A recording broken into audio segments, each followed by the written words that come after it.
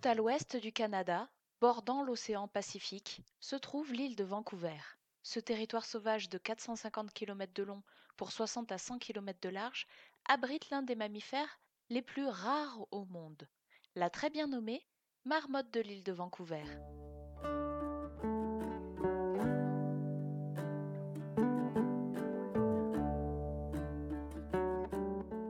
La marmotte de l'île de Vancouver se distingue facilement de la marmotte des Alpes par son pelage couleur chocolat et le blanc qui entoure sa bouche.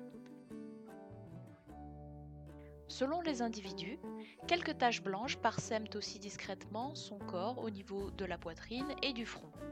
Seuls les bébés marmottons sont entièrement bruns. Comme toutes les marmottes, la marmotte de l'île de Vancouver sait se faire discrète. Quand le froid arrive et que la nourriture vient à manquer, elle se met à l'abri pour une hibernation qui durera tout l'hiver. Durant cette période, qui s'étend généralement d'octobre à début mai, la marmotte se met en hypothermie. Sa température corporelle chute drastiquement et son rythme cardiaque passe de 110 à 4 battements minutes. Plongée dans ce profond sommeil, la marmotte ne s'alimente plus et pioche dans ses réserves. Au terme de son hibernation, elle peut avoir perdu jusqu'à un tiers de sa masse corporelle.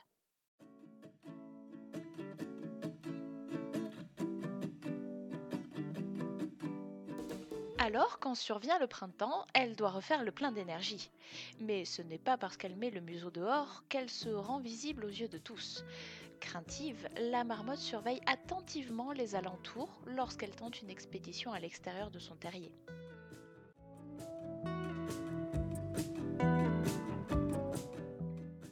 Il ne faudrait pas tomber entre les griffes d'un prédateur comme le loup, l'aigle royal ou la martre. On regarde à gauche, on regarde à droite, on regarde en haut. Ce n'est qu'une fois rassurée qu'elle peut se mettre en quête de nourriture.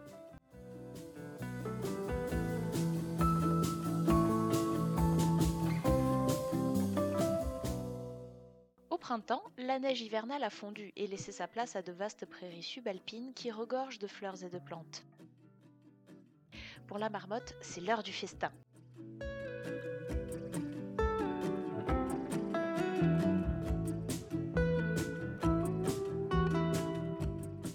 D'autant qu'elle ne fait pas ça difficile. Elle mange une quarantaine de variétés de végétaux différents. Le poids de croisière d'une marmotte adulte, c'est environ 5 kg pour une femelle et 6 à 7 kg pour un mâle. Mâles comme femelles mesurent une soixantaine de centimètres et ont grosso modo la taille d'un chat domestique plutôt bien portant.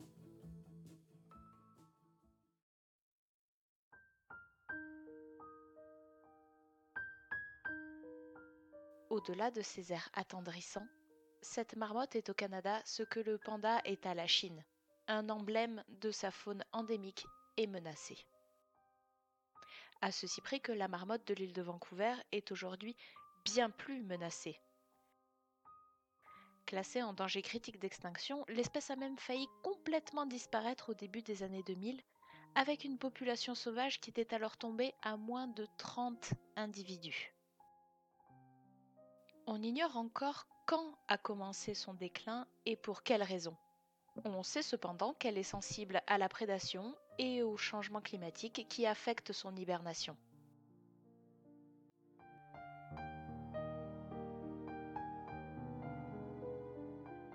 Dès la fin des années 1970, l'alerte a été donnée par des naturalistes bénévoles. Leur constat est sans appel, la marmotte de l'île de Vancouver va mal.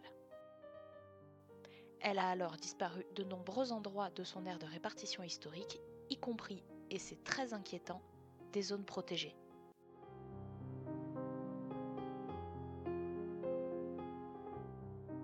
Malgré cette première alerte, sa situation a continué de s'aggraver au fil des ans, avec plus que quelques colonies survivantes dans les années 1990, établies sur le mont Washington au nord de l'île et autour des lacs Nanaimo au sud.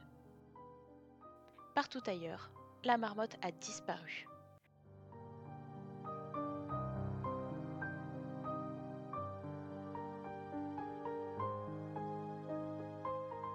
Son aire de répartition est aujourd'hui petite, fragmentée, au point que les marmottes en dispersion sont incapables de trouver un partenaire pour se reproduire. Les marmottes ne naviguent plus entre telle et telle colonie. Or auparavant, ces échanges permettaient aux différents groupes d'assurer un certain renouveau, même lorsque les années étaient mauvaises du côté des naissances, en raison par exemple de trop forte prédation. Incapable d'assurer un renouvellement sain de ces populations et avec un si faible effectif, l'espèce n'aurait pas tardé à s'éteindre.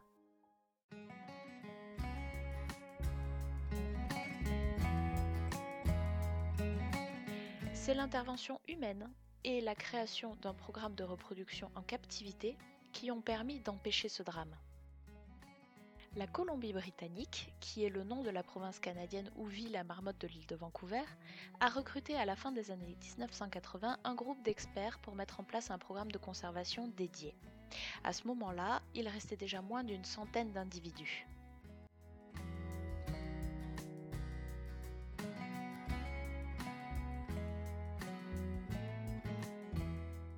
Mais en quoi consistait précisément ce programme ?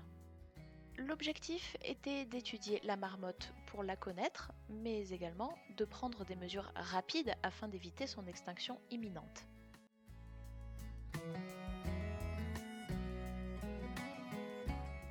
Alors entre 1997 et 2005, il a été décidé de capturer 56 marmottes, 31 mâles et 25 femelles, pour les élever en sécurité en captivité.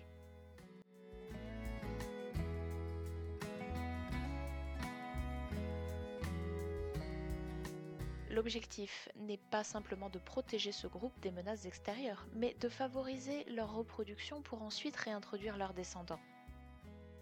Les animaux prélevés étaient essentiellement des jeunes, suffisamment âgés pour survivre sans leurs parents, mais aussi suffisamment jeunes pour que leur départ ne perturbe pas l'équilibre des colonies.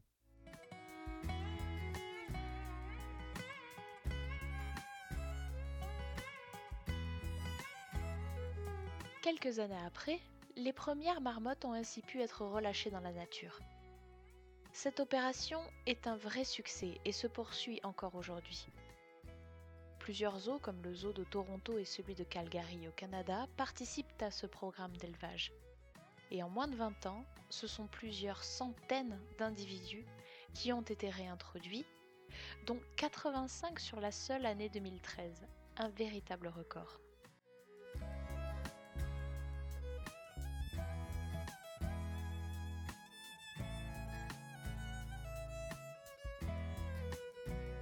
La marmotte de l'île de Vancouver est le symbole vivant que des efforts de conservation payent et qu'il est possible d'éviter l'extinction d'une espèce menacée. À partir du moment, bien sûr, où on s'en donne les moyens.